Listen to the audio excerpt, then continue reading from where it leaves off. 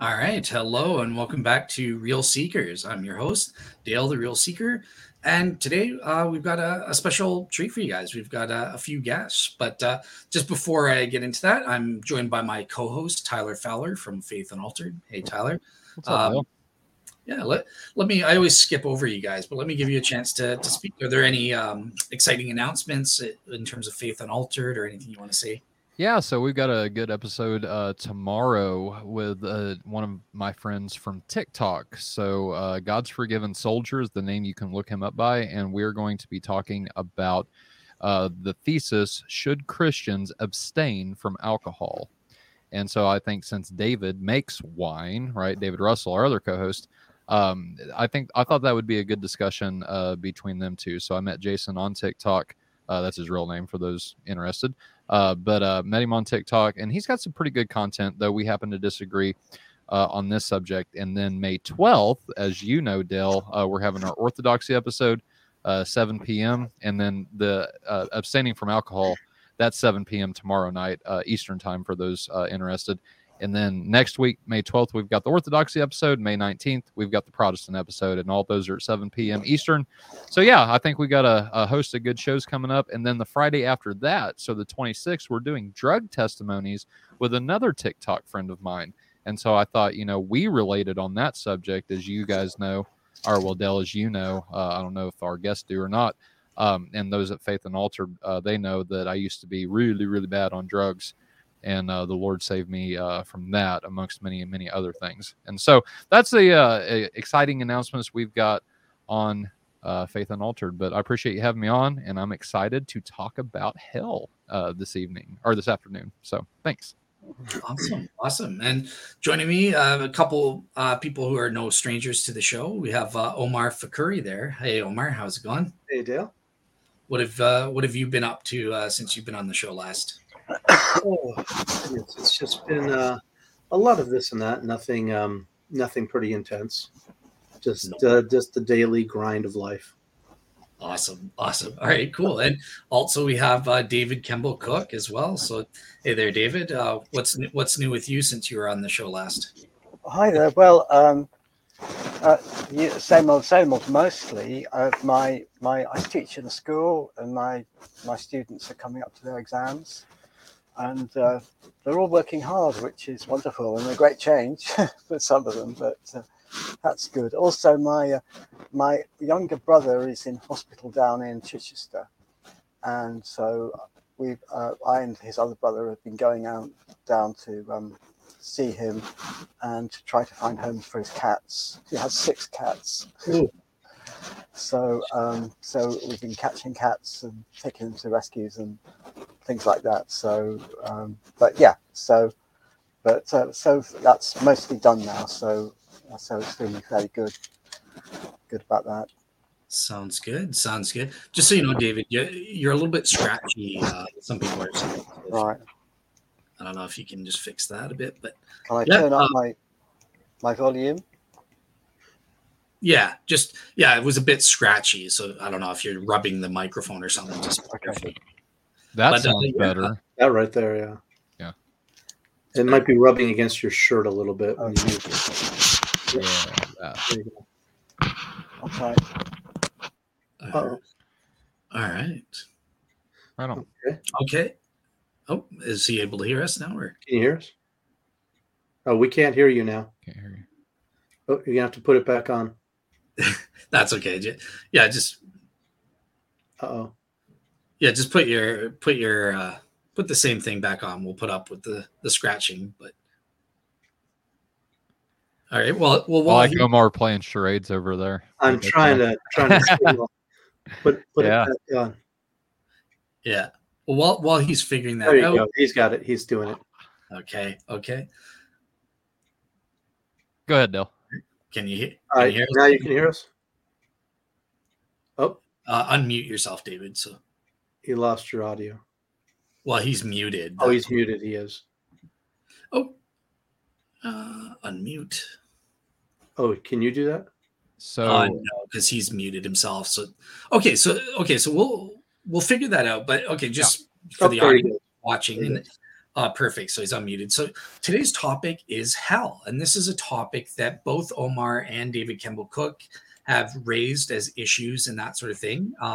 As well, out in the audience, we probably have the famous pro shroud expert, Joe Marino, who specifically wanted me to do a show. And he said he's going to be contributing in the live chat a bit. So we'll get to his comments at the end. But just in terms of today's topic, obviously we want to address what are some of the objections that both David and Omar have about hell. Is it some immoral Christian teaching and that sort of thing? So I just want to first give it over to you, Omar. What's your take on the Christian notion of hell? There are so many different ideas about hell. I've run into a lot of different conceptions. So can you put out your thesis on what hell is so that I know if I even disagree with you? Sure. Well, and me and Tyler, we were speaking before the show. We do have slightly different versions. Then, yeah, go ahead. Okay. Do you, just out of curiosity though, do you only have problems with specific versions of hell versus others, or? No, because I'll just throw out really quickly that hell ties in with the general problem of suffering. Right? Okay. The two kind of go together. So it's a conjoint issue. I don't think you can really separate the two completely. Okay. But I mean, like I've heard one fellow describe hell as being a psychic state that souls are thrown into for eternity. It's not hellfire and brimstone and torture. Other people say yes, the hellfire and torture are all real. I don't know if we should even bother bringing up purgatory. What's your idea of hell then? Okay, so just very briefly, my idea, and then I'll give it to Tyler to kind of Sure. outline what his notion is, just so we know. Mhm. So my notion of hell, it's kind of like C.S. Lewis's, the Protestant version. Basically, it's spiritual death. What is spiritual death? It is relational separation from God, and that is self-chosen on our part.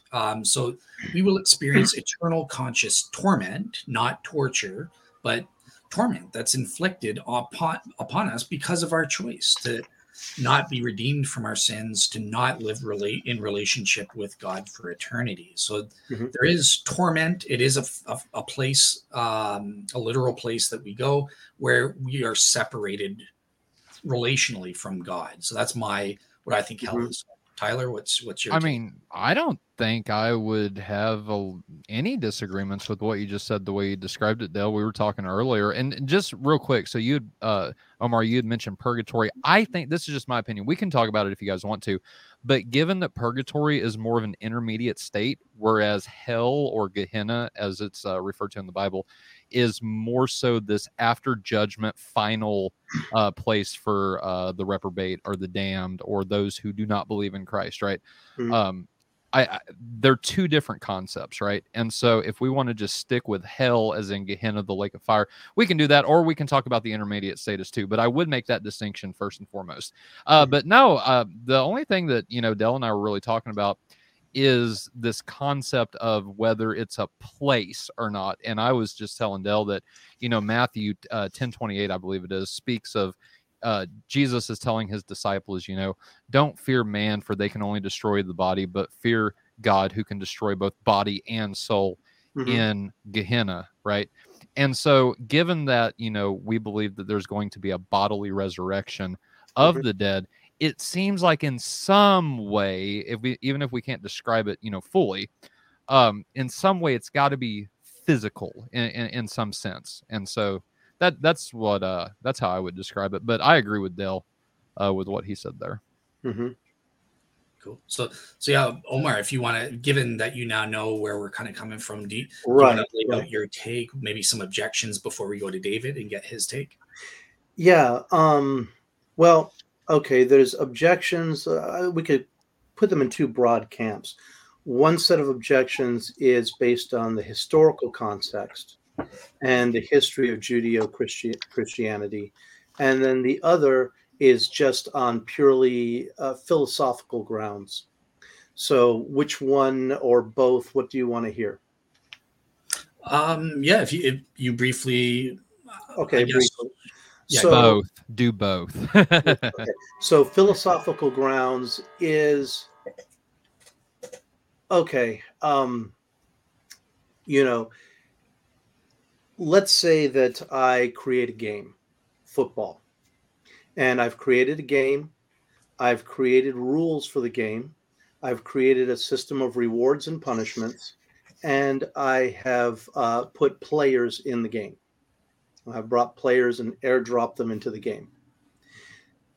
Now, what is my knowing the game, knowing the end results, knowing what, even just generally speaking, what will happen in this game? What is my responsibility in the game? Do I not share a responsibility? So, we have a world. It has natural laws. It has spiritual laws. It has beings living in it, and it's presumably created by God.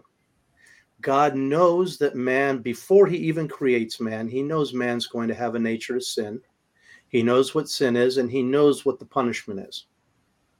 So he has set up the game basically with a practical guarantee that a large volume of people will lose. And you even look in the New Testament where Jesus says that, many are called and few are chosen. Wide is the path to destruction, narrow is the gate to life. So not only will many people lose, but most people will.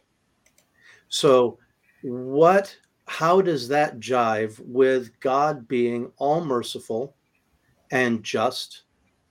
Is it just to give persons or people an eternal punishment for a finite set of crimes? Now, crimes loosely. Now, I understand your position is a more subtle position than it's like tit for tat, right? Because a person's in a state of consciousness or a state of being, and that essentially becomes fixed at the time of death, and then you're just too bad you're stuck there. But it still doesn't absolve the problem that God knows that this will happen beforehand. So he's created beings that are not army soldiers and toys. They are sentient. And my belief is that if you create a sentient being, like a parent having a child, you immediately have a responsibility. You don't get to absolve yourself by saying, well, I'm God, I can do what I want. Well, no, you gave sentience to beings and you gave them self-awareness. And that means that either if you believe in an eternal hell, then God is either an absolute sadist or there's a problem with the notion of hell. That's philosophical grounds. Historical grounds, Judaism didn't believe in hell. Jews did not believe in hell initially. They didn't believe in any kind of afterlife.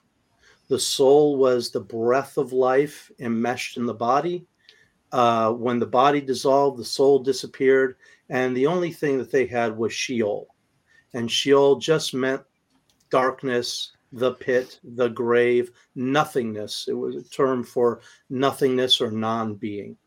And when you die and you go to Sheol, you're unrecoverable. And even God doesn't remember that you're there. I believe there's a statement in Psalms or something that says God doesn't even remember the beings that are in Sheol because you're non-existent. And it was only a couple of hundred years before the advent of Jesus that Jews started developing a concept of an afterlife. And they had, they developed the idea that, okay, well, we've been suffering and toiling, and our enemies have been beating us down for 800 years now.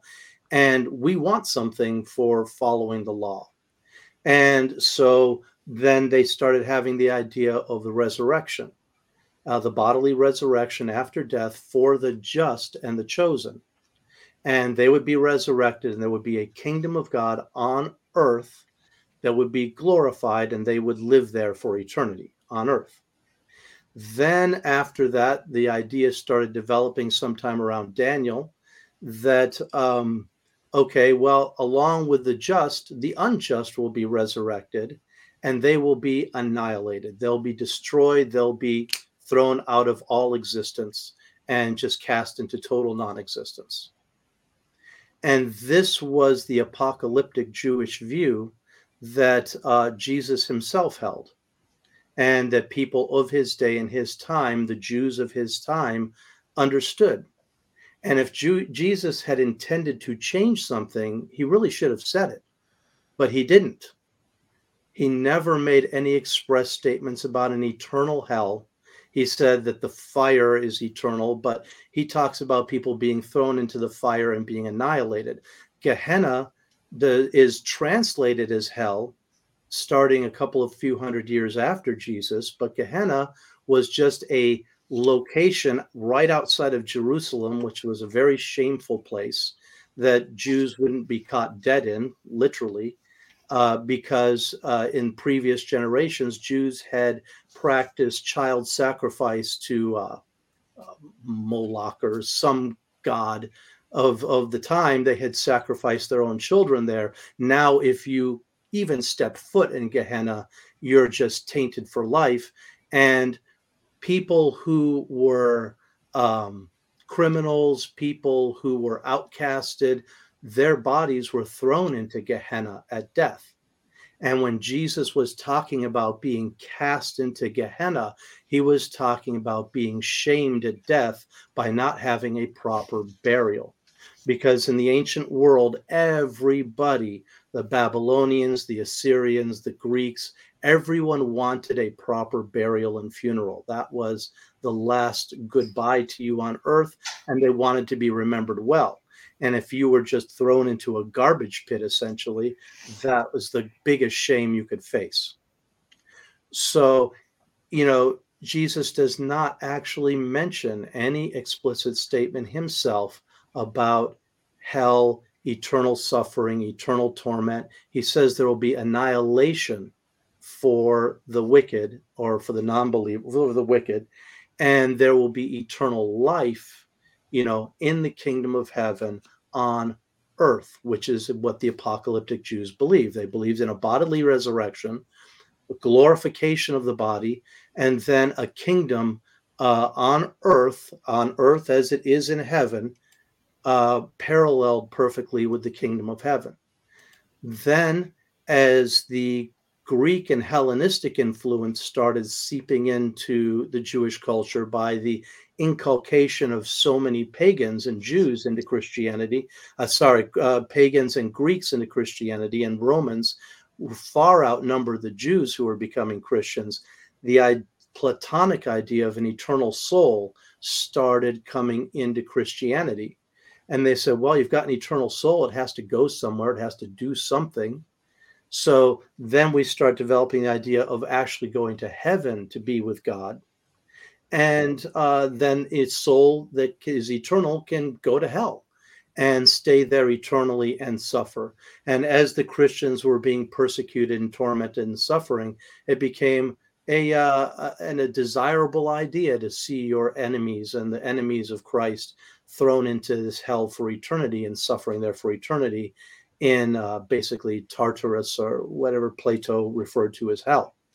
So there's a clear evolution of the idea from nothing after death to a spiritual heaven and hell that a person goes to and stays in for eternity. But I don't think that, I think that Jesus was around the middle of that line with what he believed. And the later ideas of eternal torment and hell are something that was invented by the church fathers later on. And that's my big spiel. All right, awesome. So yeah, at this point, I want to turn it over to David. He's been sitting there patiently this whole time. So yeah, well, like Sorry for talking too long, but no. Thank you for that, Omar. I think that was really helpful. Awesome. Yeah. What's your take, David, on hell? What kind of objections do you have against it?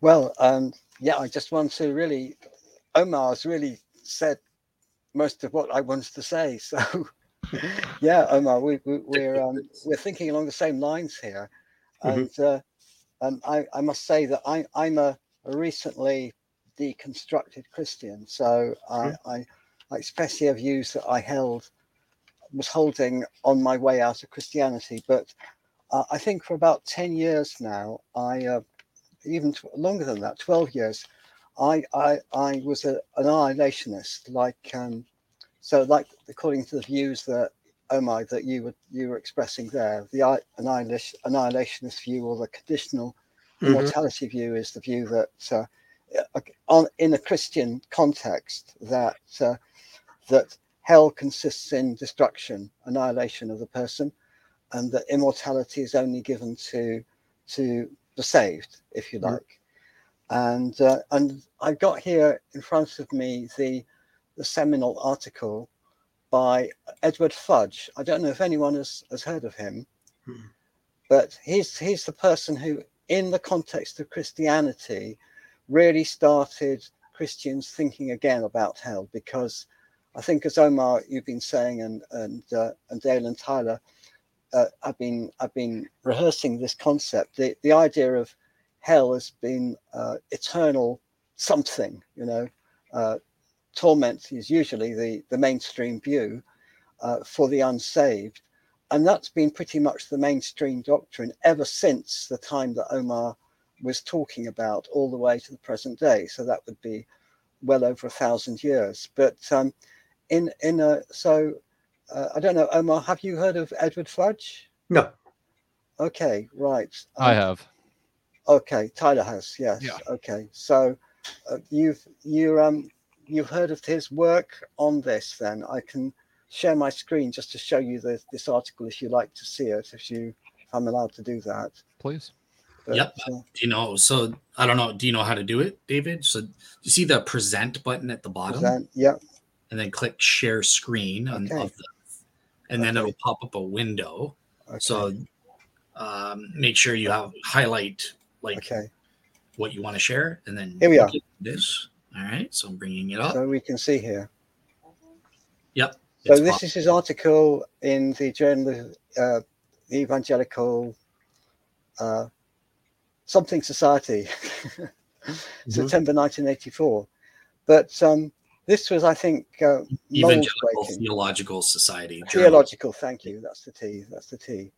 So he puts forth the biblical evidence for, as he says here, the wicked's final total destruction, rather than the traditional view of unending conscious torture, which sprang from pagan Platonic theories of immortal, indestructible souls. And so he's been around, obviously, since then. But then a man called Chris Date, among others, took up this and started a how do I switch off the stop sharing? Yeah. So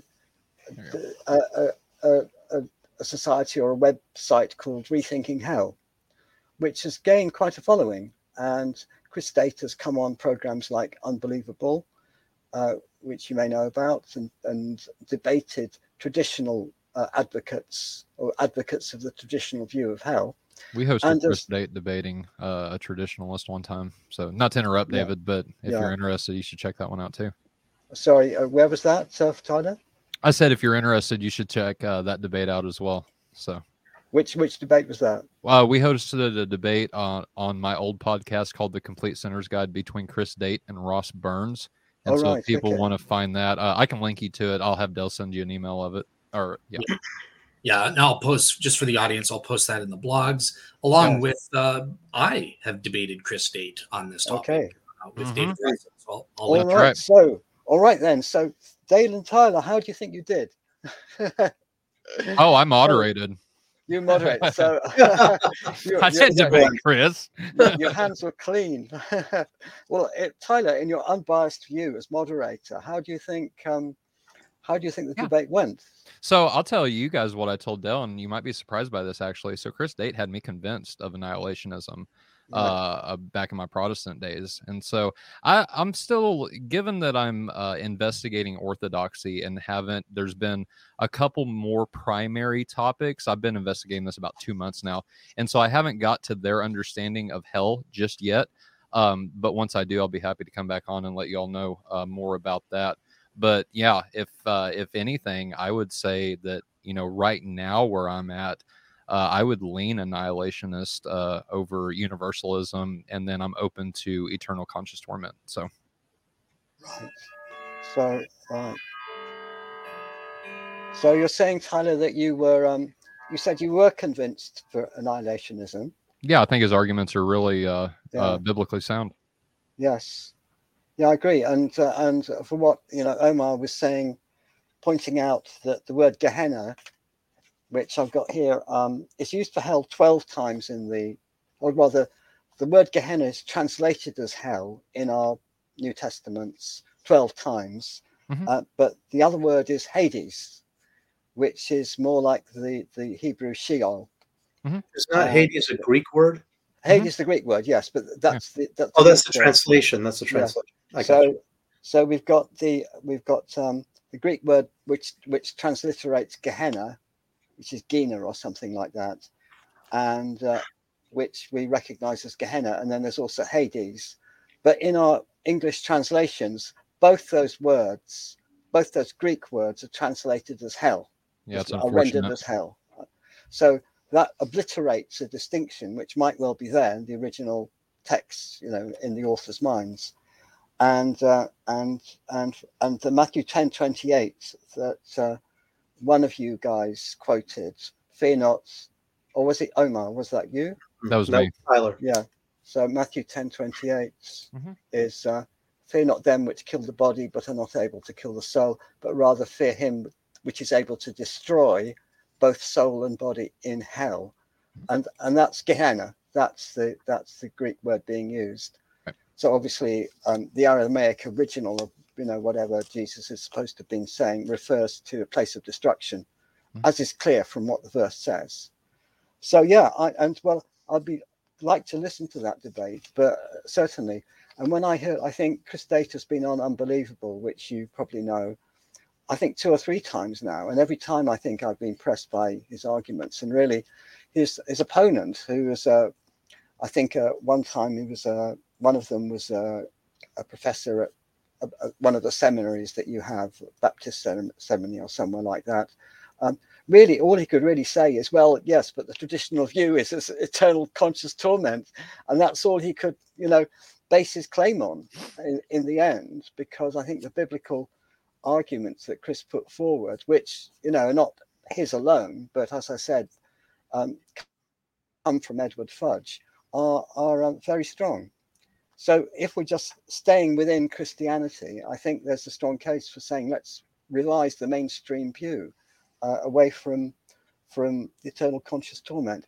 Dale, you didn't say how you have you encountered Dave. Were you debating him or were you moderating? Yeah, so it was on an old Skeptics and Seekers episode. I was with David Russell, and we kind of tag teamed, and we're discussing our views, eternal conscious torment versus his. I was not persuaded. I get that this is his area of specialization and stuff, and he has some interesting points that you need to look into, but I'm still not persuaded that annihilationism is true. Both scripturally and philosophically, I think it negates justice to think that annihilationism is true. Okay. Well, with regard to justice, then I get on to Omar's first point there. So Omar, you and I are at one on this, and I like your analogy of a game. Really, it's a system. It's a type of system. Yeah, right? I mean, so this is the system that we're in. Yeah. Yes, and if we stayed philosophical about this, then the mainstream if we accept the mainstream Christian idea that God is omniscient, that is all knowing about the future, which is a traditional view, and also, of course, that God is the creator of everything, which he is the author, then in a very real sense, God creates knowing everything that is going to happen, including all the free will decisions of his creatures. So, as you said, Omar, with the game, he sets it up Right. And And he knows. even if we bypass that level of granularity, because there are people, then the free will argument comes in. Well, how do you have free will if God knows what you're going to do?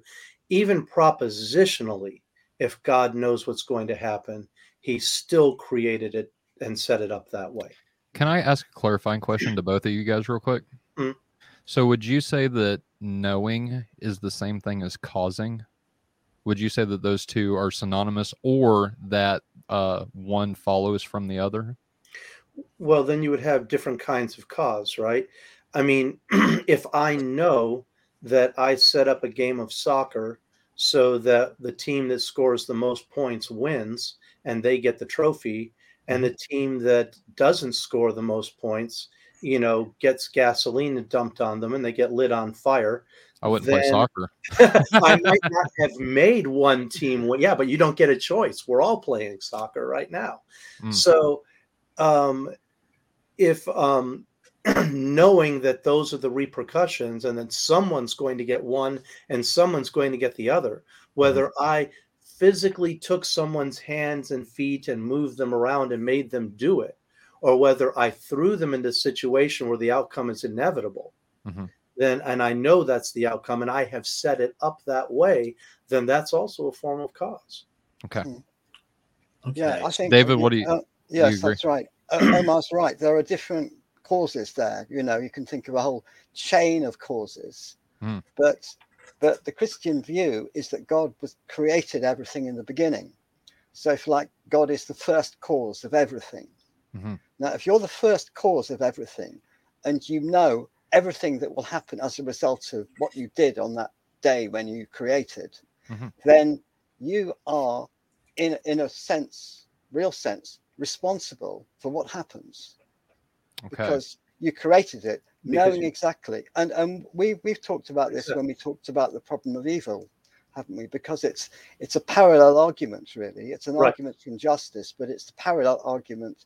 God put Adam and Eve in the garden, knowing he created Satan too, and he knew full well before he put them in the garden that Satan would tempt Adam and Eve and cause the fall, bring sin in the world, evil, and all that. So God is responsible, as far as I can see, for the evil in the world. Likewise, God is responsible for all the decisions and the actions of his creatures.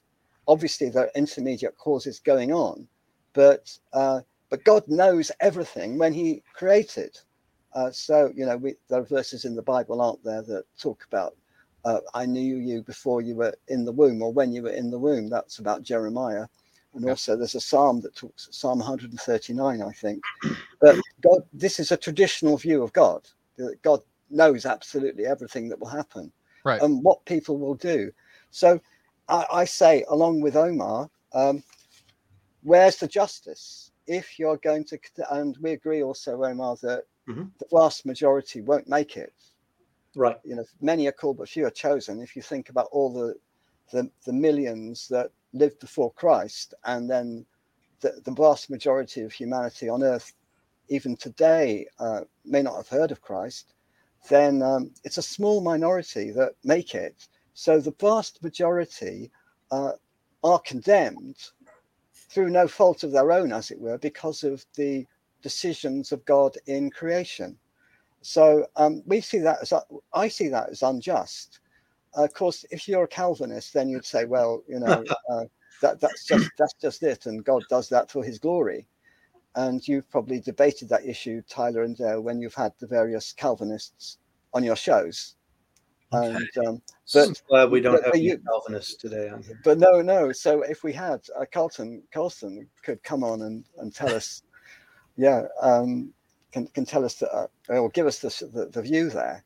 Yeah. But as none of us are Calvinists, then we agree that our own idea of morality concords with the nature of God. That we believe that being creatures of God, our moral nature and our rational nature are made in the image of God, and that our moral intuitions are based upon those of God. That's how we believe in an absolute morality, because we believe that we're made in God's image, And when we think that something is wrong, absolutely wrong or absolutely good, that's because we're created in the image of God and we understand it that way. And according to then fairness and justice, then such actions are unjust, condemning the vast majority for what is not their fault. And if we come back on that, I would say that just read the Bible, and all through the Old Testament, the God is portrayed as a God of justice and fairness.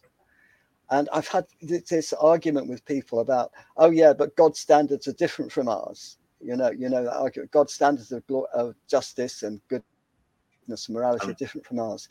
And I say then, well, read your Bible, read the Old Testament, because God defines justice. I am righteous, Zedek, and righteousness is defined the way that we understand righteousness and justice, which is fairness. Uneven scales, weighted scales, I abhor. Yeah, justice for the widows, for the orphans, for the downtrodden. It's all that concords with our Christian morality. Mm-hmm. And according to those standards, then it's to condemn the vast majority of humanity for what you determined that they should do is unjust. Okay, awesome. Thank you. All right, cool. All right, so I want to kind of probe back a little bit.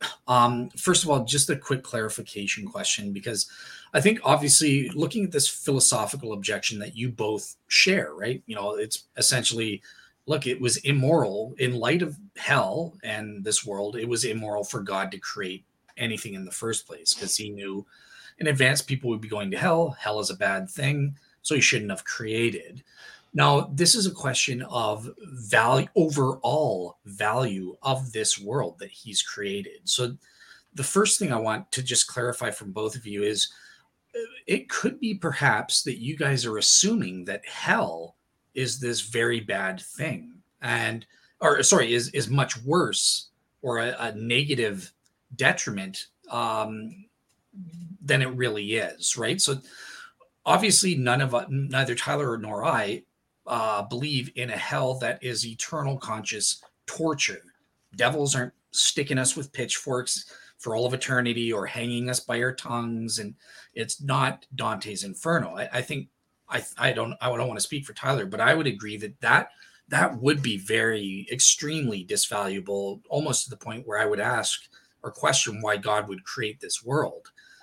But obviously our views of hell, the eternal conscious torment view, or if you go for annihilationism, do you guys attach the same, like those notions of hell are so bad that it's not worth creating in your view? Like, how bad do you see these alternative hells?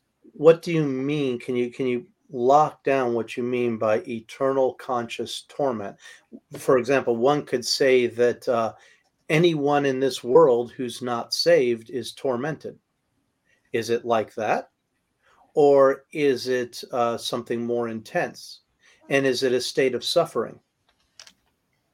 Yeah, so there's definitely suffering in the sense that it's emotional and spiritual suffering, because you have chosen to be relationally separated from God. So obviously you've got this sin disease that you've been infected with, and sin breeds other sins. He can't let you into heaven if you're not going to repent of your sins and be redeemed, because you will infect other people by sinning against them, and that will cause them to sin and stuff like that. So he has to quarantine you. Now, when you are quarantined, that does entail certain negative states of affairs. You will be emotionally suffering. You'll be in torment because you'll be confronted with your sin, and you're separated from the source of love. So and then you have a situation.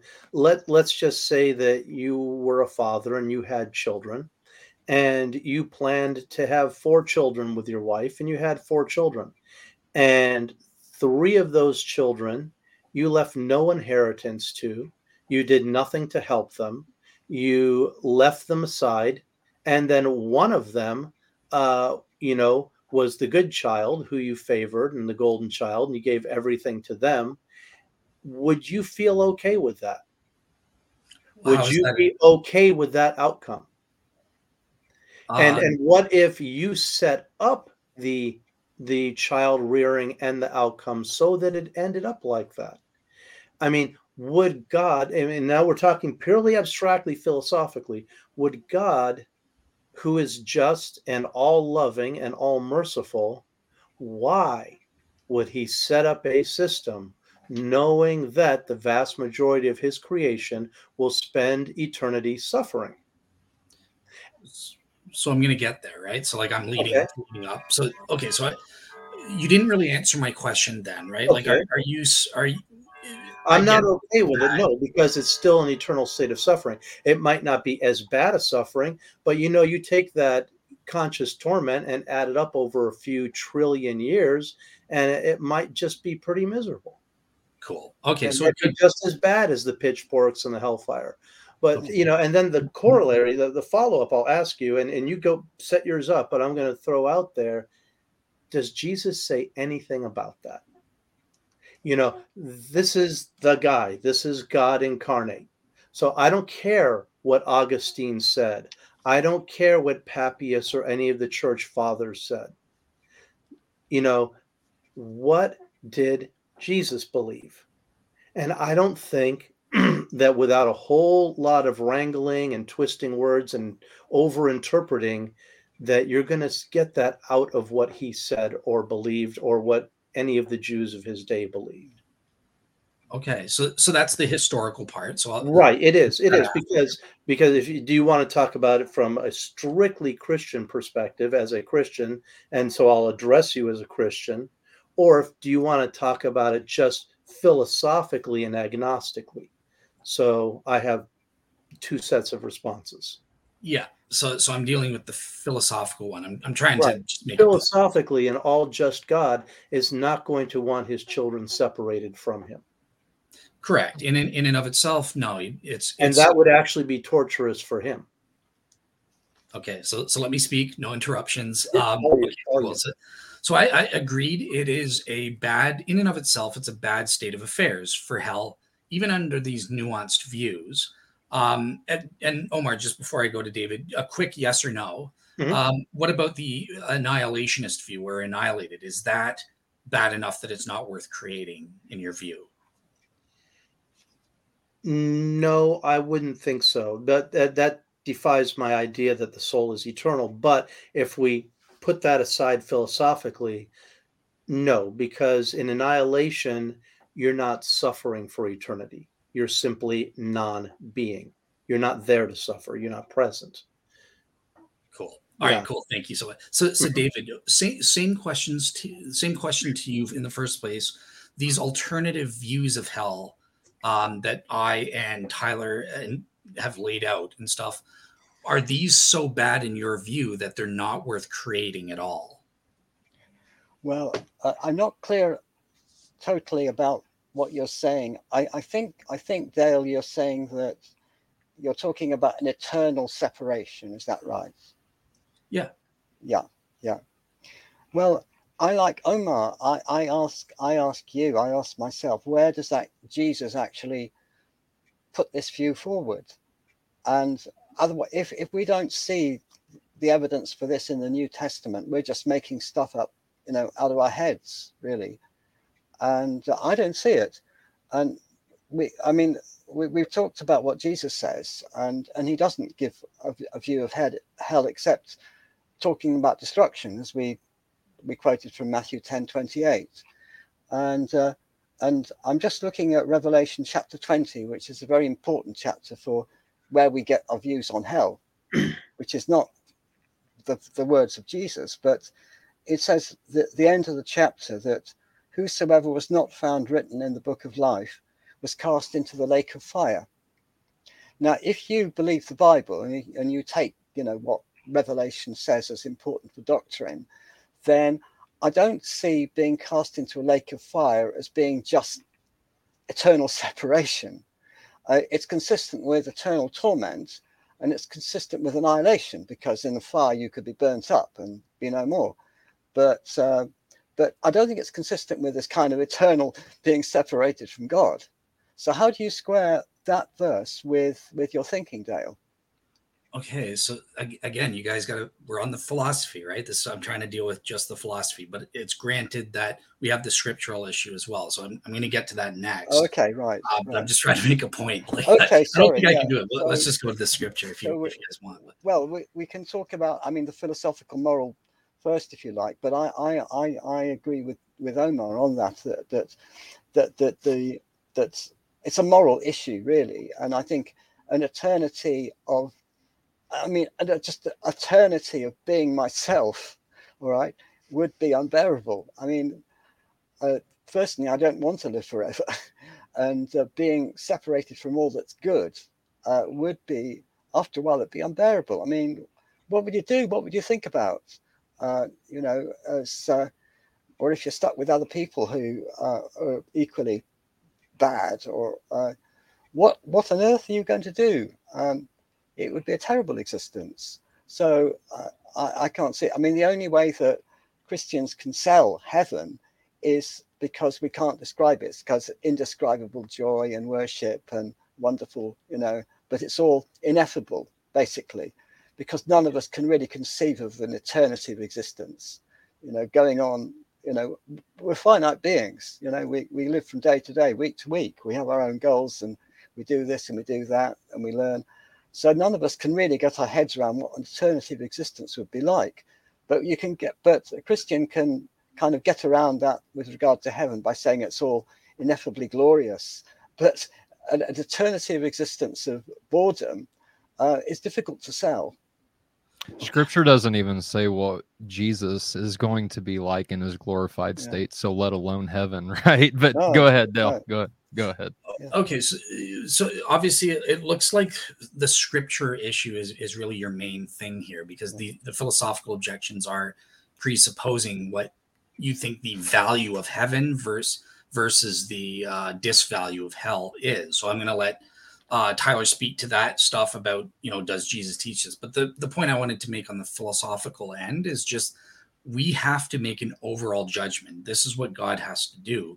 He has to, I think that the value of salvation or heaven is extremely great. Even if it's just a few people saved, there's such a value in that. It's so worthwhile that it does justify the negatives of hell, which I don't think are as bad as an eternal torture model or something like that. I think that eternal torment is a justified punishment for those who freely choose not to experience relationality with God.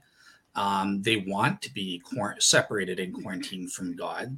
Remember, it's their choice. It's not like God imposing this on them. They've made that choice. No, I don't want to live in heaven under God and stuff. I want to be separate from him. So it's not, I don't think people are being dragged into hell kicking and screaming.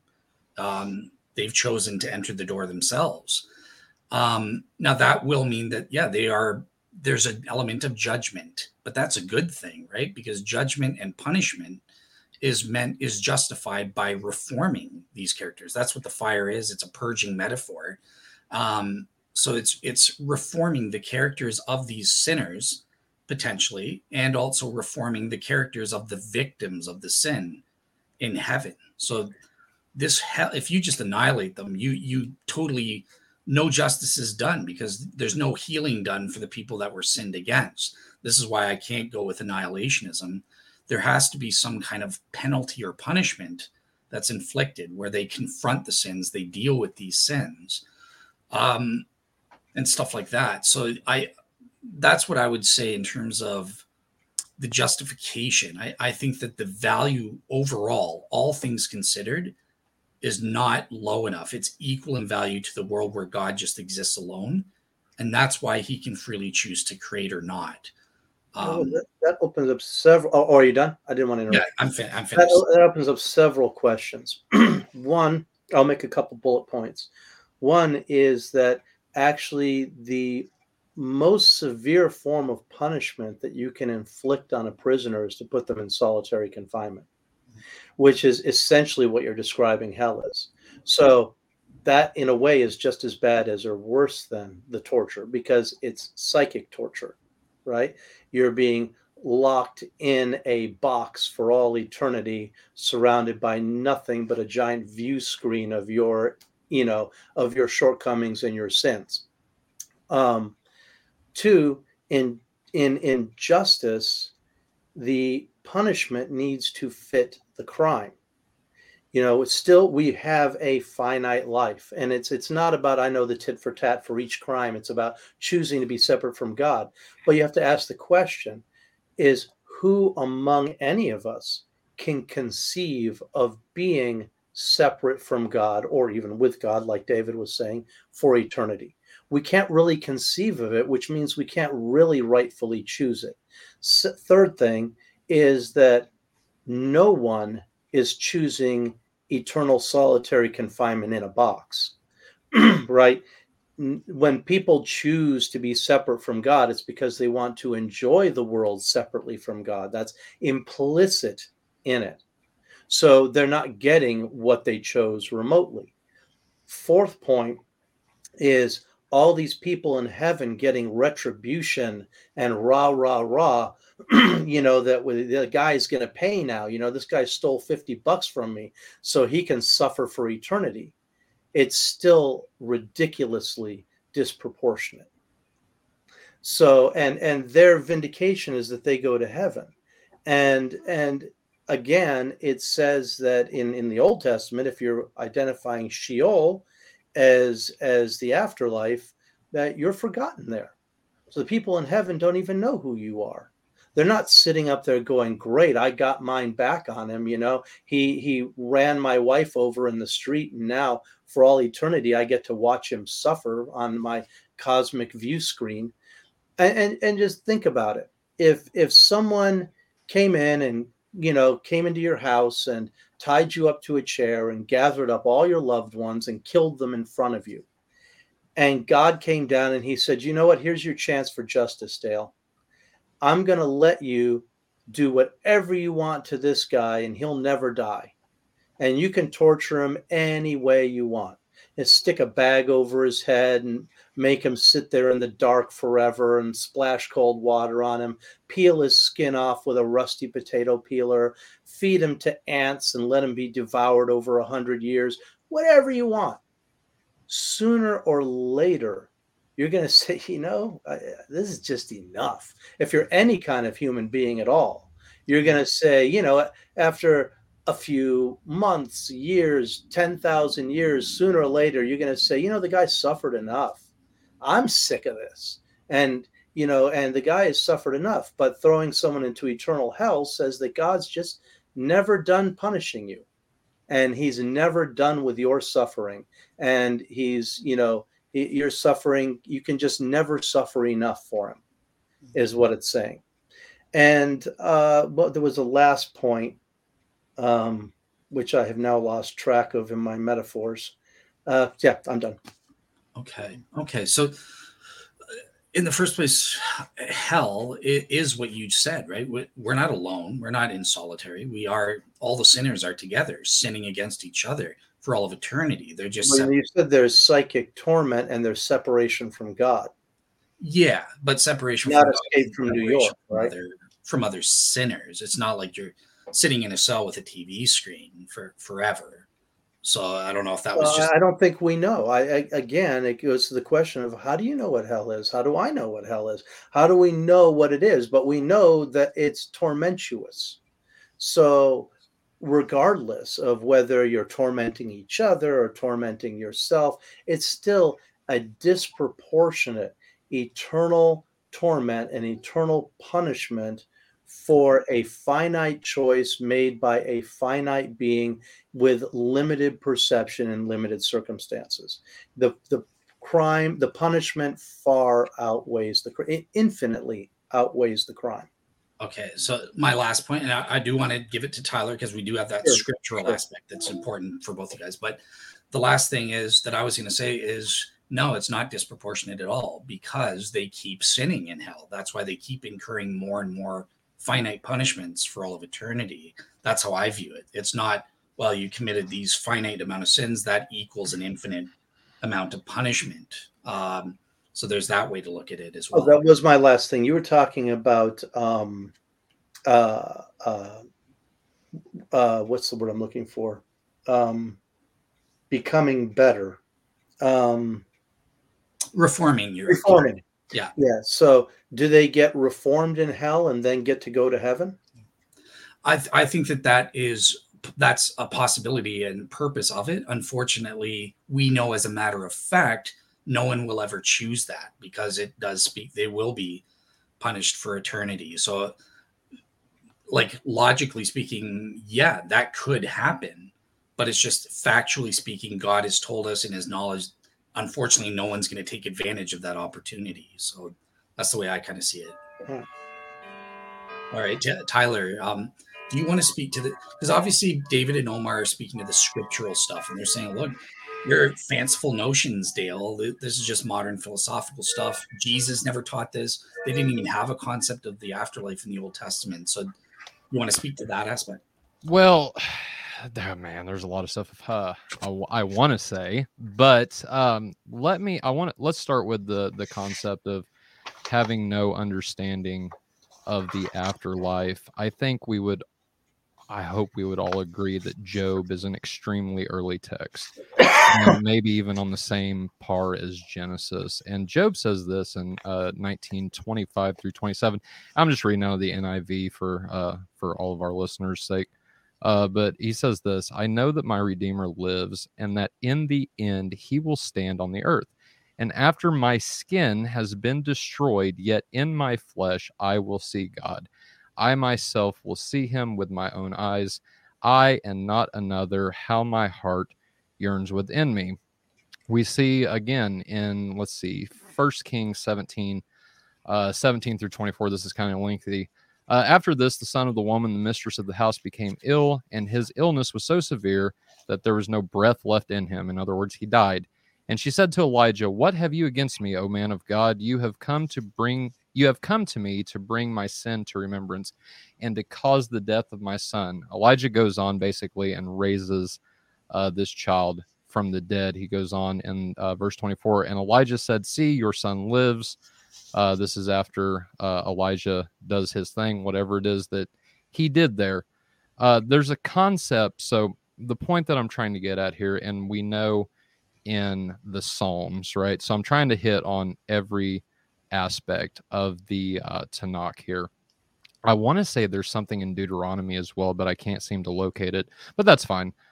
This concept of resurrection in the Old Testament, I think, is something very, very known, right? So the passage I was going to bring up in Psalm 49, 13 through 15.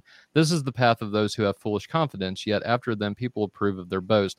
Like sheep, they are appointed for Sheol. Death shall be their shepherd, and the upright shall rule over them in the morning.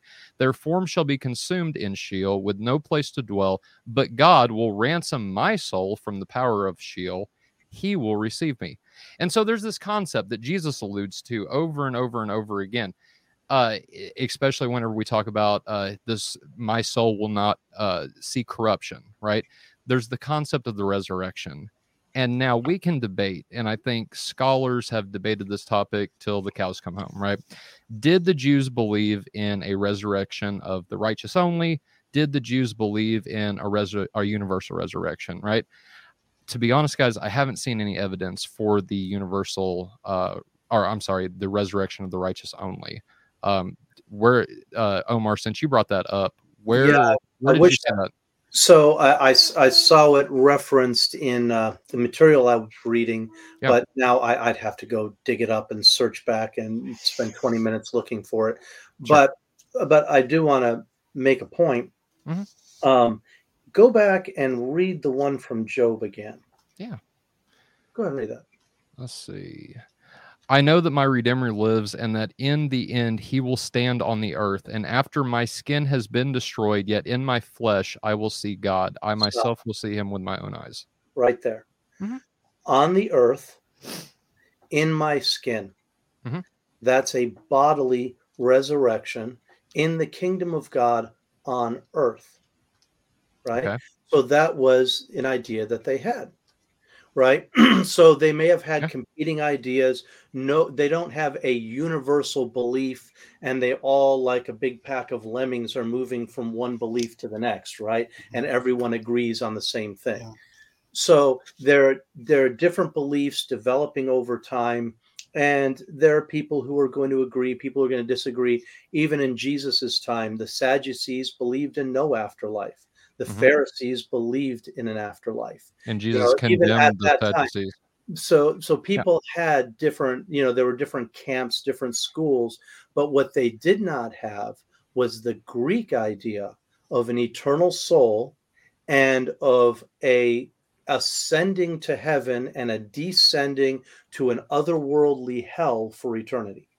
So I'm not sure what the concept of Job talking about being on earth has anything to do with this conversation. I say that respectfully because Christians have taught that God will make a new heavens and a new earth. This is taught in Isaiah. This is taught in Revelation. Right. Well, it means is that it's a bodily resurrection here on earth, because a lot of Christians believe that when you die, you go straight up to heaven to be with God, right? With the angels playing the harps in the clouds. People think that, and you may not. That's fine, but there are a lot of people who do.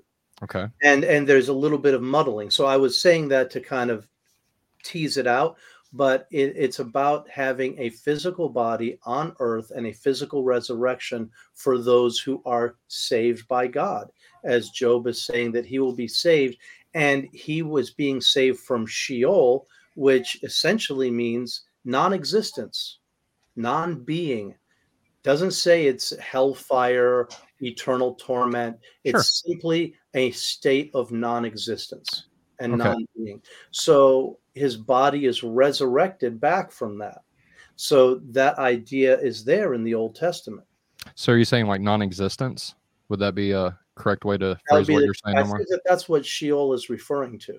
Interesting. So in Genesis, Non-existence, death. They might not have had the categories of words for it. They're not modern, postmodern thinkers who might not even have had a category for the word non-being and non-existence. It's just simply a state of blackness, of non-consciousness, of non-awareness, of non-existence. They might not have had the language for it, or we might not really now understand their language and their intentions perfectly well. But it's certainly not a place. It's not being described as a place of torment where people are being tormented eternally. No, I think what we would see in the New Testament is the concept of Hades. And this is what was interesting about what David brought up between Hades and Gehenna. This is what I was saying earlier, that those are two distinct concepts, right? Hades is not equivalent to Gehenna and vice versa, right? But what we do see also in the Old Testament, Omar, and especially in Genesis, early on, is that this concept of, for example, Isaac, whenever Isaac reposed or died, the scripture says that he went to be with his fathers, or he went to rest with his fathers, right?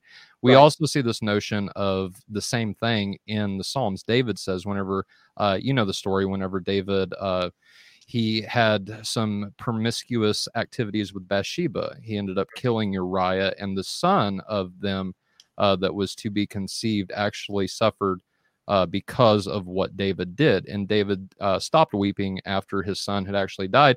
And they said, well, why are you not weeping anymore, David? And David says, because I know I will see my son again, right? I am going to go where he is.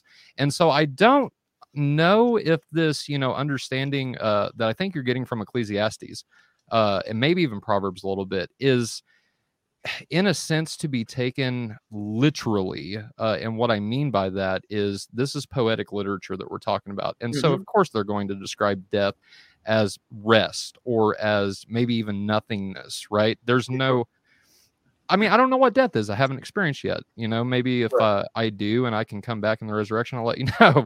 But no, but I do see this. Go ahead. Sorry, go ahead. I think that understanding what death is hinges on understanding what the soul is.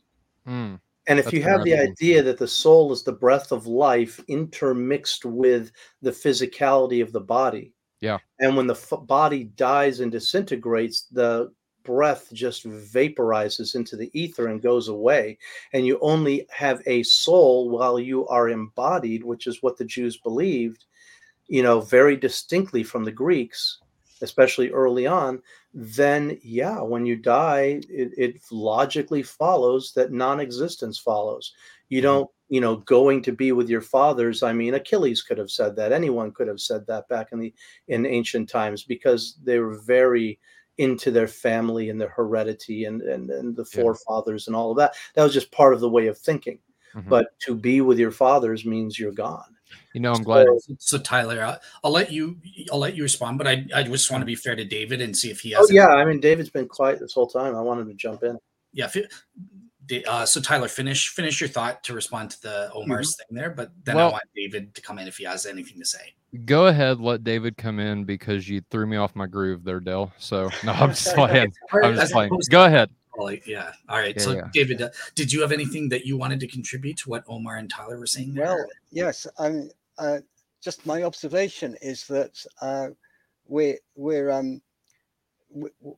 kind of inventing, in a way, ideas of hell which suit ourselves, because as Christians we don't have the evidence for it in the New Testament. Basically, we've got a concept there in Revelation, the verse that I just read, of the lake of fire, but we don't know what the intention or what the meaning of that is, whether that means destruction or eternal torment, if you like, or whatever you were talking about, Dale, eternally with your sins being bored. How do you, the separation, stuff like that. So it's difficult to see that fitting with a lake of fire, but anyway. But then we have Jesus talking about destruction fairly clearly in verses like the verse that we quoted, Matthew 10:28. But and so we see that, but then there's different views, and the mainstream view is eternal conscious torment, which I think Chris Dayton, Edward Fudge, and others have fairly vigorously challenged in recent years. But you see, right, we've got a new entrant to the debate. All right, so, right. She wanted to come in and school us all. So okay, well, I'm sure we'd agree that hell was being separated from her father. Can you say David and Omar are totally wrong? Wrong. Oh, she agrees with me. Yeah. She agrees with us. Yeah. That's why she's not talking. She doesn't want to hurt her dad's feelings. So anyway, on scripture, it's kind of an open field. I mean, people are convinced, but individually, of what they see scripture saying. And ever since the Reformation, we've got used to the idea that people can make up their own minds individually about what scripture means, which is why we've got 4 people here. We've got 4 different views. And this is Protestantism, isn't it? Where we don't have to agree with what we have to, before the Reformation, the idea was that there was just one view, which was the church's view, and everyone had to believe it, or else you were a heretic. But now everyone makes up their own minds individually, and I was an annihilationist as a Christian ever since I came across these views and thought about it.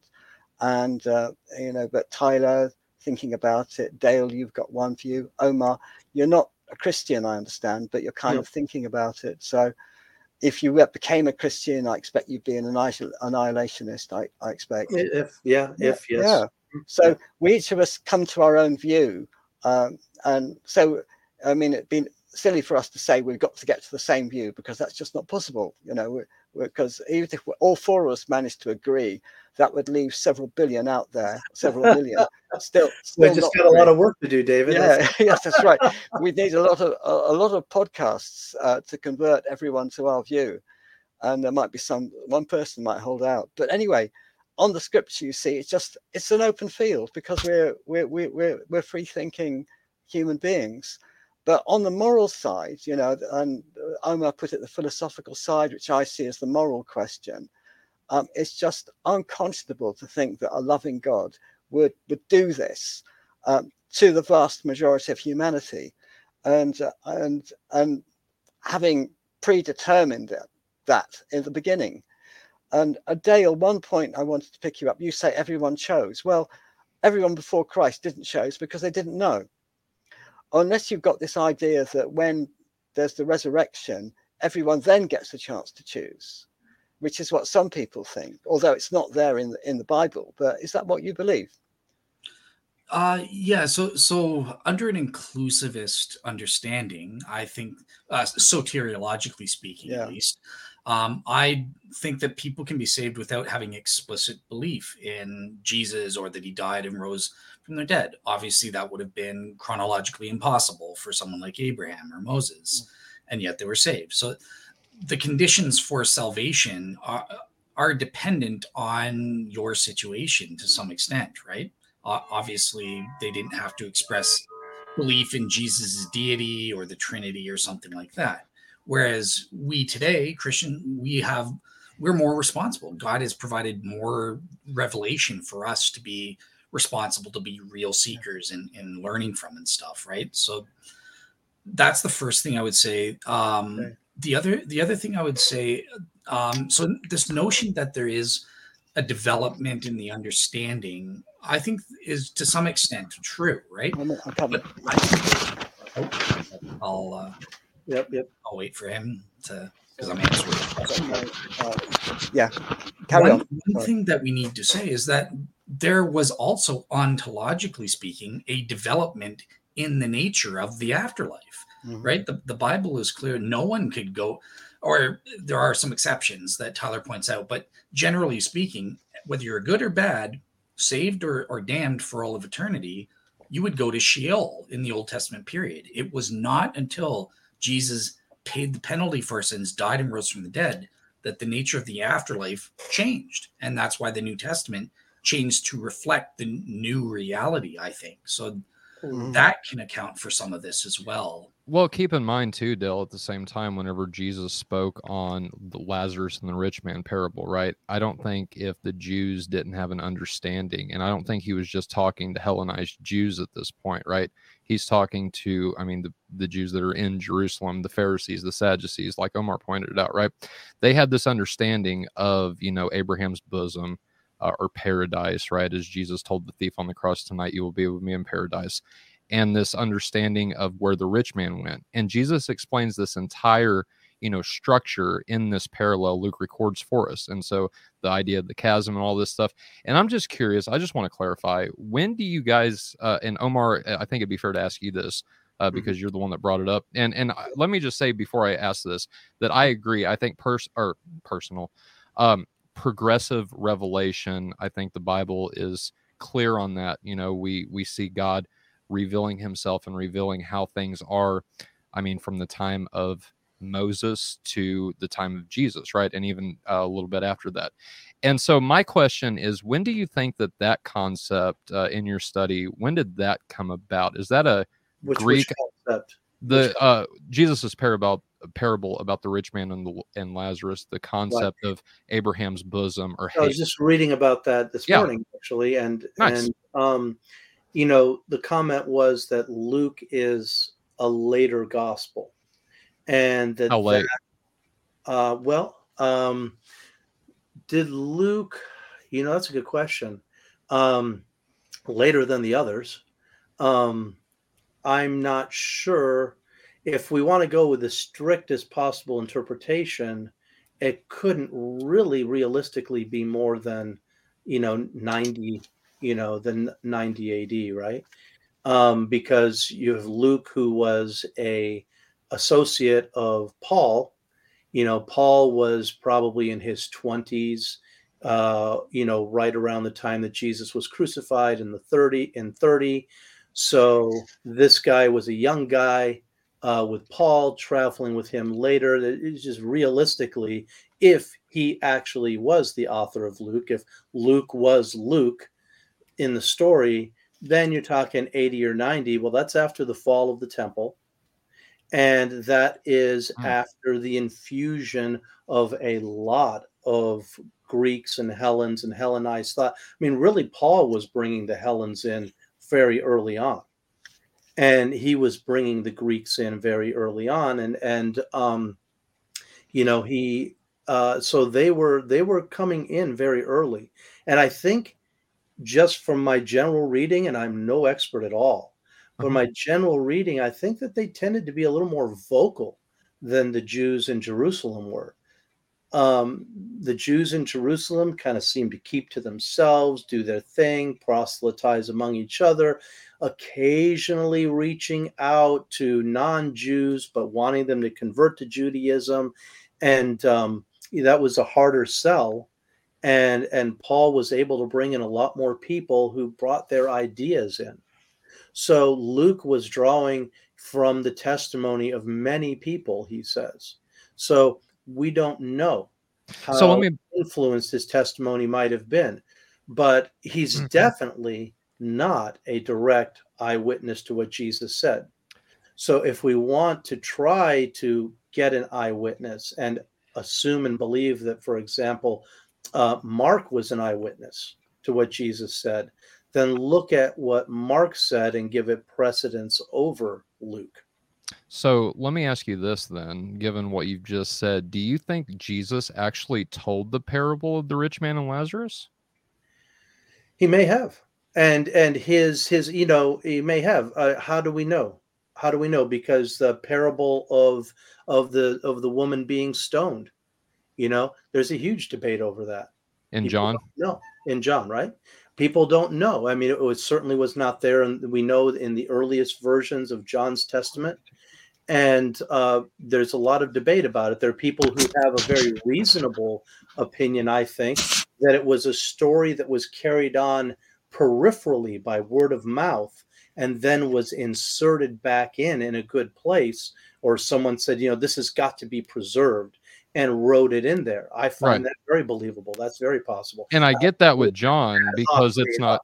Yeah, Right. I get that with John because that's not in the earliest manuscripts, but we don't have that same thing with Luke. Again, with Luke, that is also a parable, right? Is it a literal story? Did he mean it to be literal? Right, I get that, but whether it's literal, I'm whether not it's talking about Luke, I'm saying let's just grant it to Jesus. Let's say he said that parable. Yeah. Did he mean it literally? I'm asking you, do you think he meant it literally? I'm sorry. I'm sorry. That wasn't a rhetorical question. Do you think well, in a way it was, but do you think he meant it literally? I don't see why we wouldn't take any of the parables that Jesus talked about literally, right? And depending on what you mean by that. Well, no, that's the whole point of a parable is you're trying to get the point of the parable, not the story of the parable. There wasn't. So historically is what you're saying. Yes. So okay. Was he trying to convey an idea to people at that time about charity? Right. So, right. And I think before you die, because you don't get a second chance after you die. Right? Was he trying to convey that idea? And how literally did he mean the story to be taken? Was there really a guy named, was this whole parable, did this actually take place?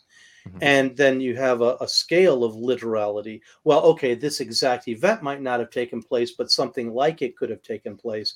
And therefore the circumstances are real, that there's an afterlife and an Abraham's bosom and all of that. Or was he just trying to say, you know what, do what's right while you're here now and don't think that you can make up for it later? So I think that's interesting.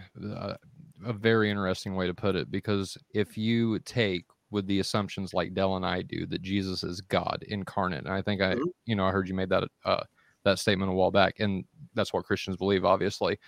And so I think Jesus can tell stories that didn't literally happen, but have these concepts of Abraham's bosom and what did he call the fire place? I think he just says there's a rich man in fire and torment, right? Hades. And so, but my thing is for me anyway, putting myself in that context. If Jesus told this to, remember, Pharisees and Sadducees, not Hellenized Jews at this point, this is before 33 AD at this point, if he told this story.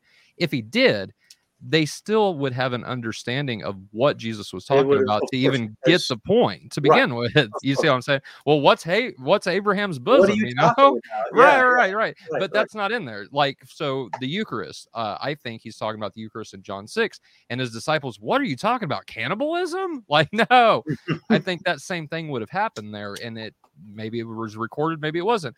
But the point is, they understood the concept of the story, which, hey, if it historically happened, whatever. If it didn't, no big deal. But those concepts of Abraham's bosom are still there, and they're still known to the Jews, or else I think Jesus would have told a different parable. That's just my opinion. But does that answer your question? That answers the question, yeah. Okay. Yeah, and it does bring up a bit of a sticky point. It does. In the other Gospels, though, I mean, that seems to be about the only example we have in the Gospels of him giving any kind of statement that would, that would elucidate an idea of an afterlife for sinners.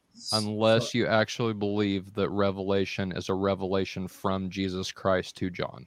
Right. Okay. So I'm going to step in again, just out of respect for David Kemball. Yeah. I don't know. It sounds like you and David are talking, Dell, and me and Omar are talking. So you don't interrupt our conversation, bud. I'm just trying to multiplying on the screen. Right.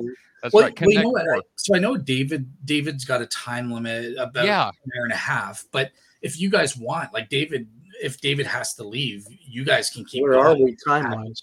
We're at an hour and 30 right now. Oh, wow. So that's we always do this, don't we, Dale? We wind up going over 2 hours, Exactly. Well, that's fine with me, but it's just with David Kemball-Cook here. So David, if you have to go at the hour and a half mark, I want to turn it to you at this point.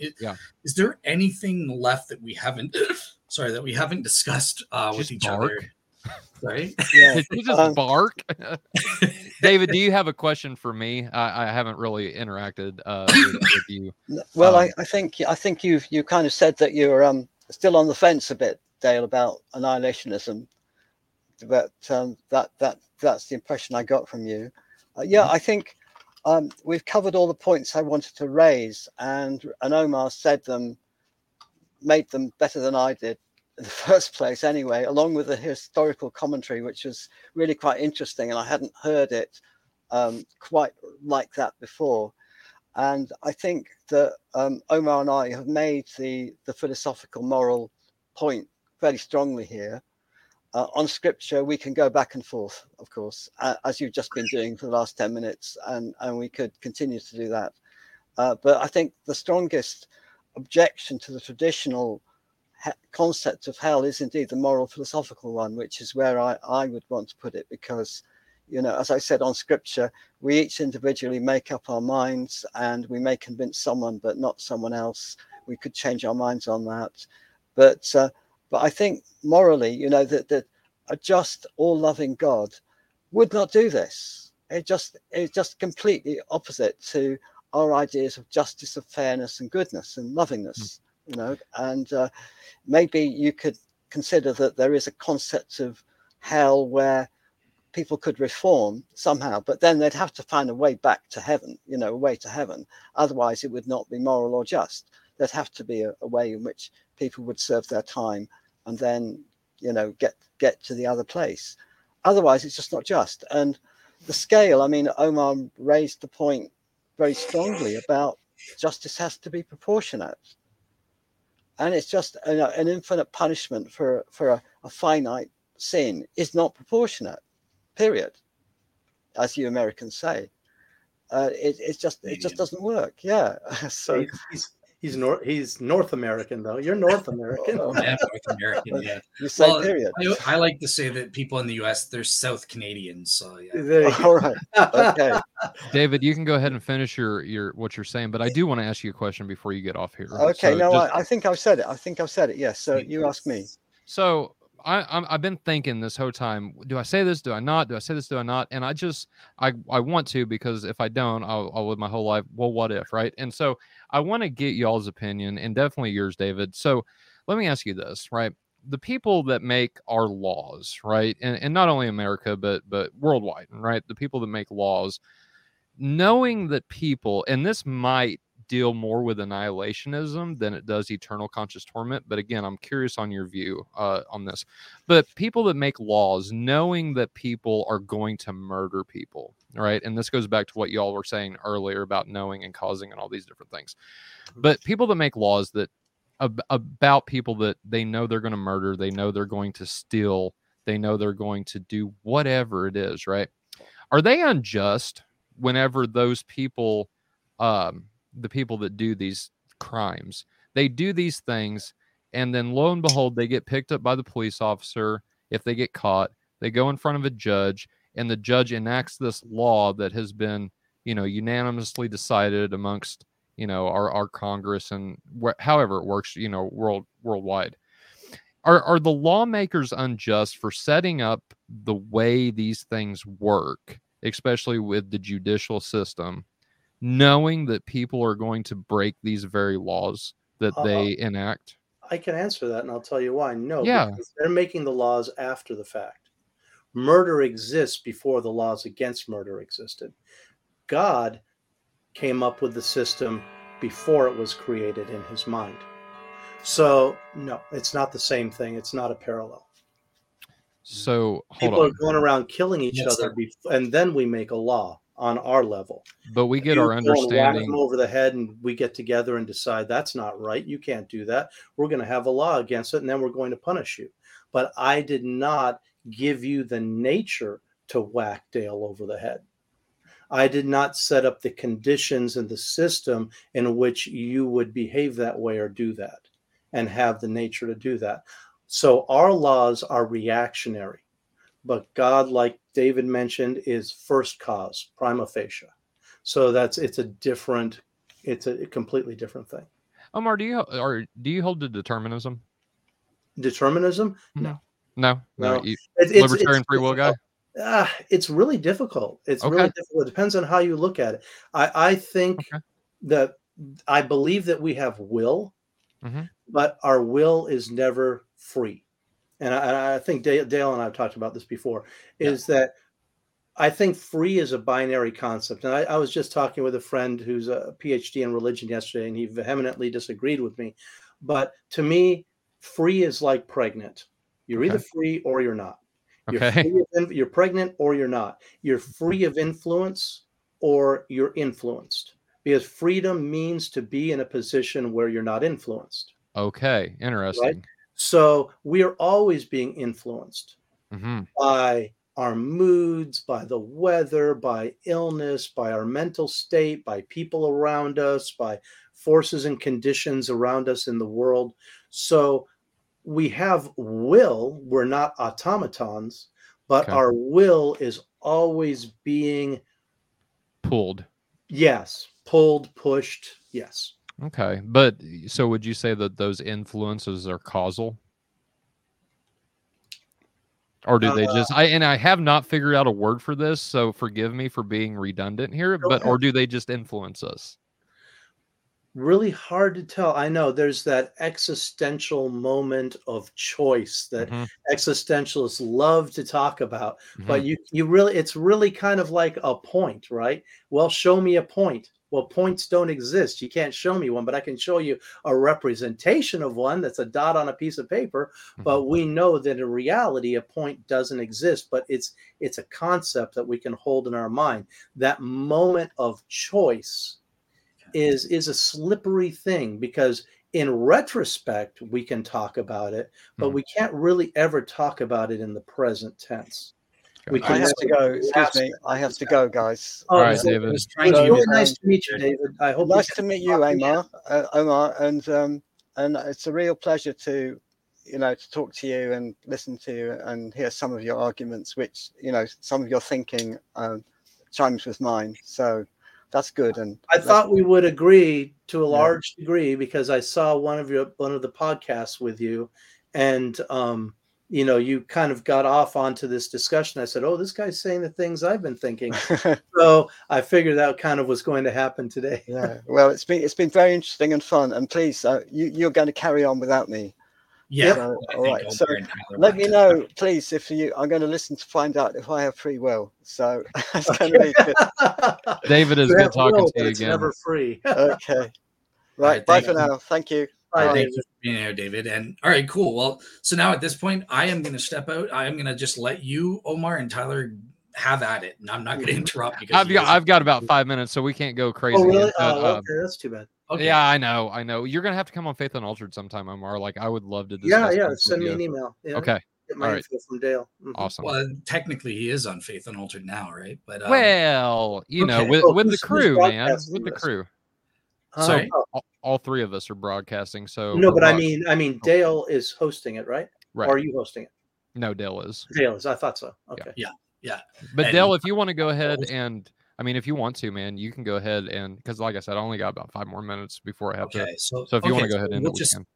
yeah, that's no problem. All right, cool. Well, so we'll just wrap up. I guess we'll each give like a final closing word then. Yeah. I guess. So Oh, is that okay? All right. Yeah. is that Because That's Tyler's fine. got to That's go. fine. I mean, I'm okay to keep going if you want to just keep talking, Dale. I mean, that's fine. We can keep talking, but other than that, if you want to wrap up, we can wrap up. Because now you threw us into free will, and it's funny. I got off topic. No, I was going to throw a monkey wrench in and say, hey, that's why a lot of people believe in reincarnation.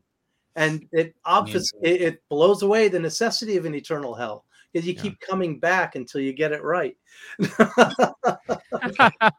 I was going to throw that in there. That throw a real monkey wrench in, but you beat me to it. You got let's do this. Cluster bomb in.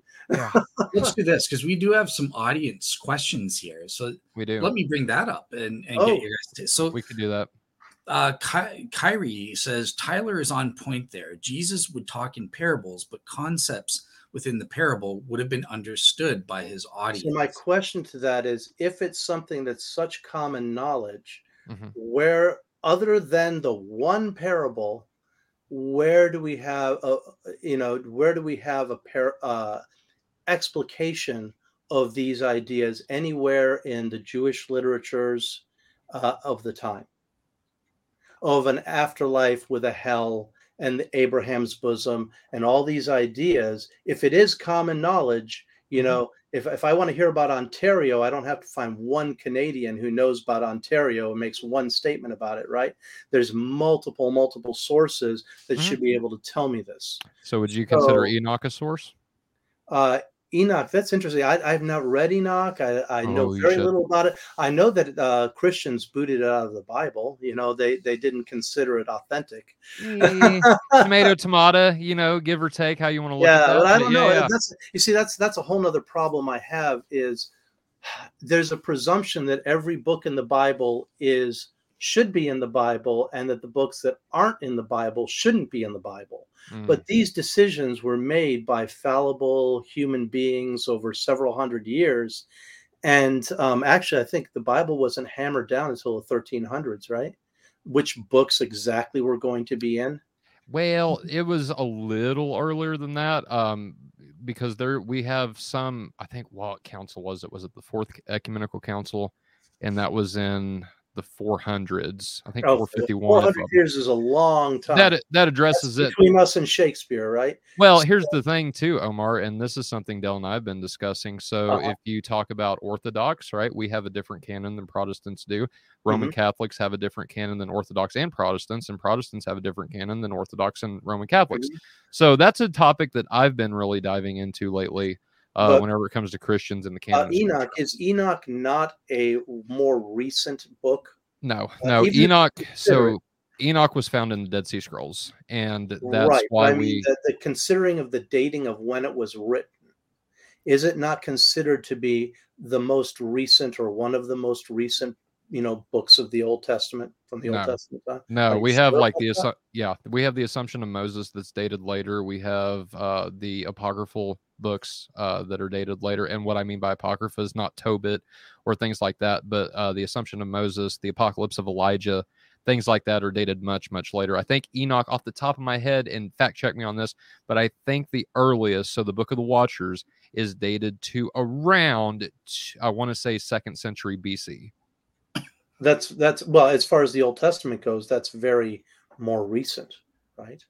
So Old as Testament. the Old Testament goes. Well, of course, right. Yeah, we're not talking, So that is what's 10th in century Enoch BC or anything. is representing a later development in Jewish thought. Right, but I thought you said around the time of the New Testament. I thought that's what. No, you said. that's not. I might have been mistaken. Oh, I don't think I said that. No, okay. I was trying to say that in as far as Old Testament books go, it is a newer book.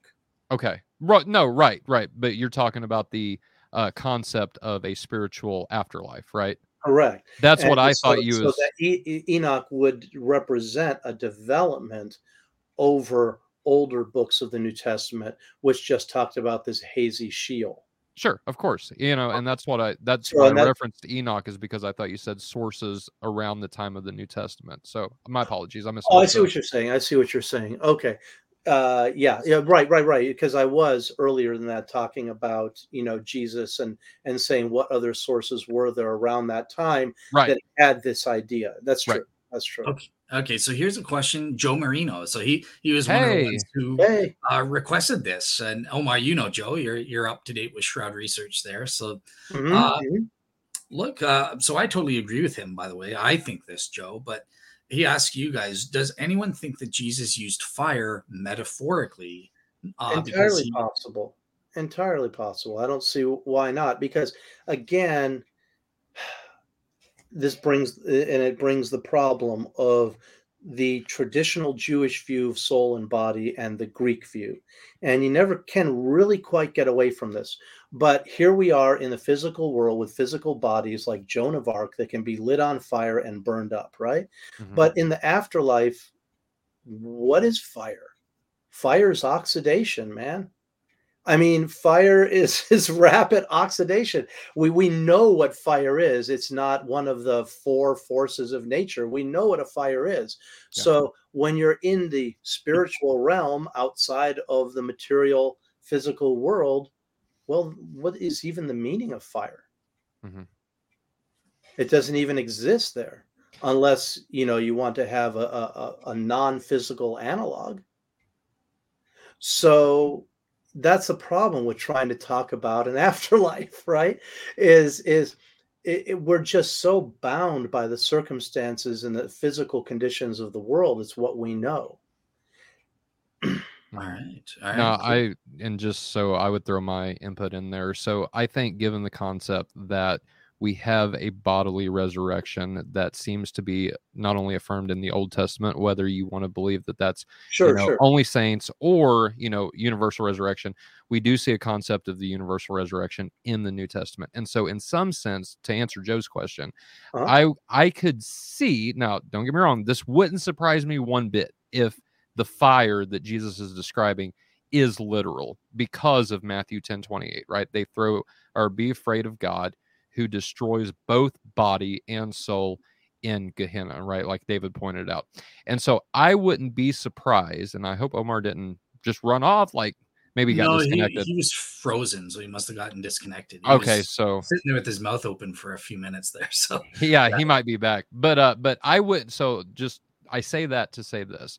It wouldn't surprise me one bit if the fires of hell are literal, but I do seem to take this, more metaphorically than I would literally. But like I said, I wouldn't be surprised if there's an aspect of that literalness to hell and Gehenna.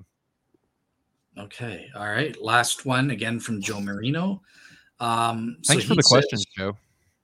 Yeah. He says he prefers annihilationism over eternal conscious torture. Oh, Omar's was back. Was it me that cut out, or was it you guys? It was you that cut. It was me. Oh, weird. We were just talking behind your back a little bit, but nothing big. Don't worry. So yeah, Omar, here's Joe's last question here. So he agrees with you guys. Boo. I prefer annihilationism over. Hey, I said I'm still leaning. Well, you know what? The way he's written it here, I agree with him actually. Annihilationism is better than eternal conscious torture. Nobody believes in torture. That's Dante's Inferno, right?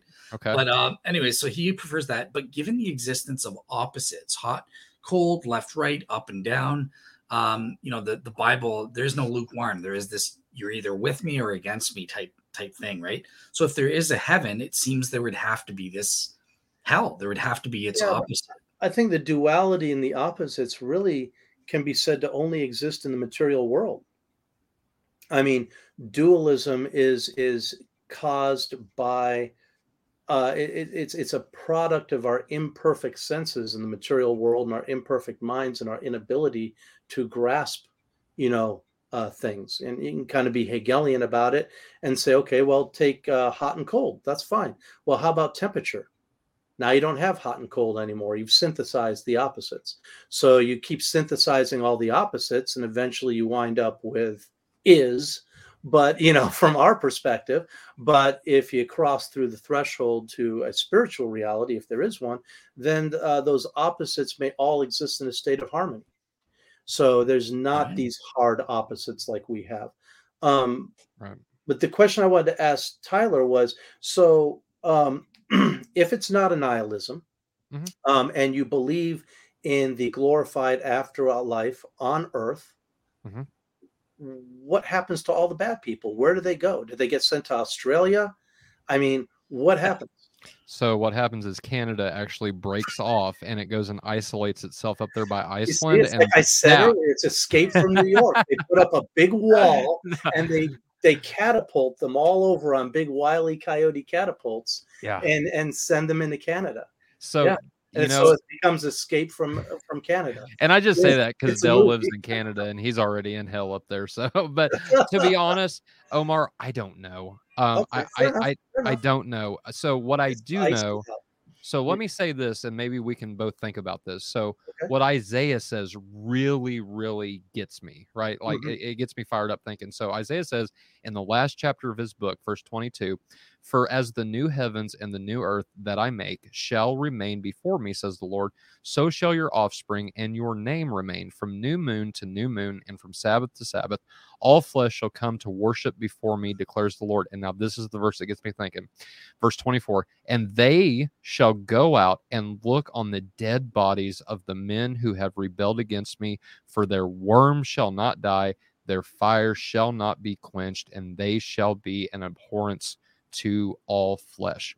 And so now, granted, the prophecy, as I'm sure you well know, sometimes has this dual meaning, right? They have a meaning that impacts the people of Isaiah's day, right? Whoever Isaiah is writing to, there's some way in this prophecy is going to be fulfilled in his time, if not a little bit later, right? The historic aspect of it. There's also this concept that Christians affirm that they has a more fulfilled concept. Like, for example, the messianic prophecies about Jesus, right? Some of them refer to Hezekiah as well as Jesus ultimately fulfills them. So I take this passage as that. Now, what that means, I don't know. But what I can tell from this passage is there is some sense in which maybe we'll be able to see this transpiring, whatever this is. The reason I lean more toward annihilationism is because of what Isaiah says, the dead bodies of these people. Jesus quotes this passage multiple times, I think.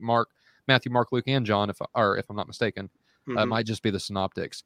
But there is references to this passage whenever Jesus is talking about the afterlife. And so I look at that, I look at this, and I think, maybe I got some more thinking to do about this. So that's kind of, I don't know if that sufficiently answers that question. Can you start reading that one again? Yeah, absolutely. Just tell me where to stop. So verse in verse 24, you mean? Isaiah that you just quoted. Yeah, that you just read. You want me to quote the whole thing? Or... Yeah, just start from the beginning. I'll stop you soon. Okay, for as the new heavens and the new earth that I make shall remain before me, says the Lord, so shall your offspring and your name remain. From new moon to new moon and from Sabbath to Sabbath, all flesh shall come to worship before me, declares the Lord. And they Yep. All flesh shall come to worship before me.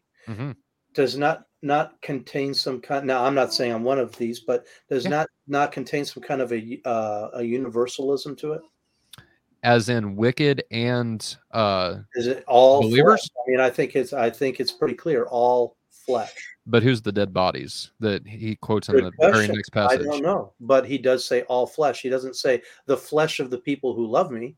Of course not. All flesh. Right. And then there's another implicit question in there. What's up with the new heavens? The new earth part I get, but the new heavens, why does God have to recreate heaven? So Job says that even the heavens are not clean in his sight, right? And if you're familiar with ancient Near Eastern literature, you have this concept. So Michael Heiser does really good work on this.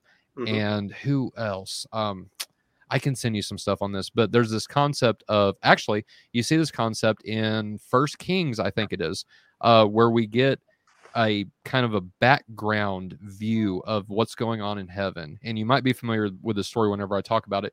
So Ahab, God, we see the divine council scene, or what I think is the divine council scene.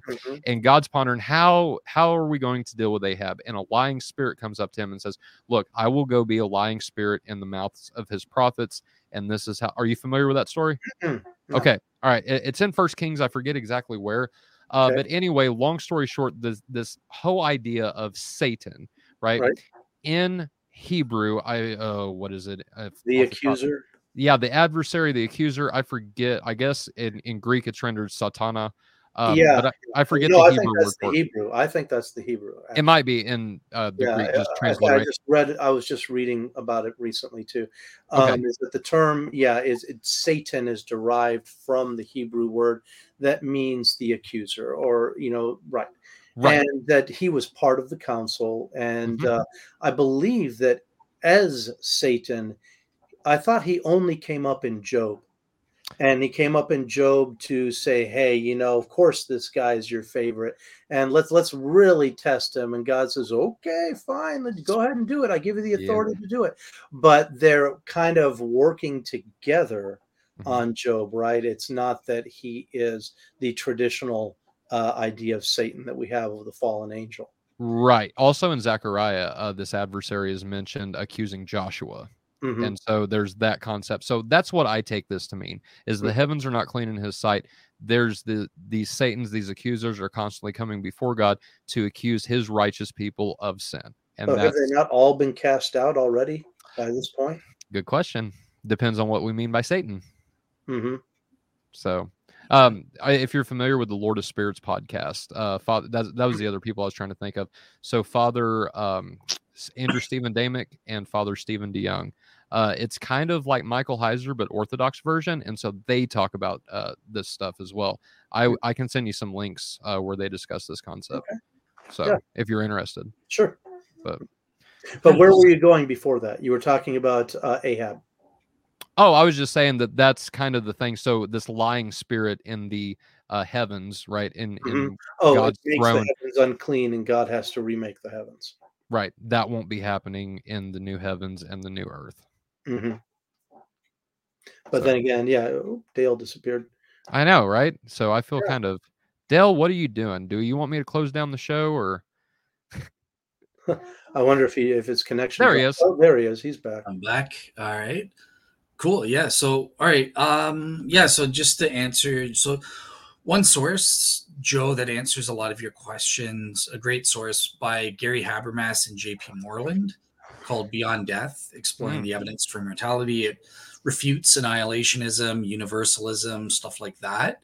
Nice. And it also talks about the metaphor of fire. Also, another metaphor that never gets brought up in these hell talks is darkness. Darkness is another metaphor for hell and stuff like that, right? And they kind of say, well, obviously those two can't be literal. If you have fire, you have light. So I think that it is a metaphor when it uses these type things. But that's all I wanted to say. But so since you shared something, Dale, let me share something real quick. And this is Chris Date approved. All right. Chris says this is the best book about the traditional view of hell and arguing for it. And so let me just share my screen, Chrome tab right here. It's called Hell Under Fire. And it is written not by one person, not by two, but a plethora of authors. Let me see if I can just bring up a bigger picture of it. Yeah, right. So Greg Beale, Daniel Block. Oh, where'd it go? Sinclair B. Ferguson, Albert Mohler Jr., Douglas Moo, one of my favorite New Testament scholars, Chris Morgan, J.I. Packer, Robert, I can't read that, Petram, I think. And then Robert Yarborough. Do what, Dale? Nothing. So if any of our listeners want like I said, Chris Date said this is the best book on the traditional view of hell. This is the book to get. I've got it on Audible, and I found it absolutely fascinating. So All right, awesome. Well, yeah, thank you very much for a great talk. I think Omar and Tyler kind of dominated that. So Sorry. Sorry. that's totally fine. I don't care. For me as the host, I'm happy to step back. I just hope David felt he got his fair say as well. But yeah, I feel kind of bad, yeah, because I mean, there was times where I was waiting, okay, jump in, and he didn't really that often. But what he said was prescient. I mean, he made good points, Yeah. And yeah, absolutely. Yeah. Awesome. All right, cool. So thank you so much. Obviously for the audience tomorrow, we have the show on the alcohol. Is it okay to be a drunk like David Russell, or should sorry, David. You got me on that one, dude. That's good. Or should you be drinking milk from a bag like a good innocent little Canadian like myself? just drink water. You'll always be safe. They only drank wine because their water was contaminated. Come on. Well, there you go. They diluted their water with wine. So there you go. Awesome. So yeah, have a great week. And right, yeah, I hope you guys enjoyed the show. Obviously, Omar and David and Todd. Huh? I said it was great. That's all I said. Awesome. All right, cool. Yeah, so they'll be back, and have a great week. it was a pleasure to meet you, Omar. Oh, it was great to meet you too, Tyler. All right, Dale. Thanks again. All right.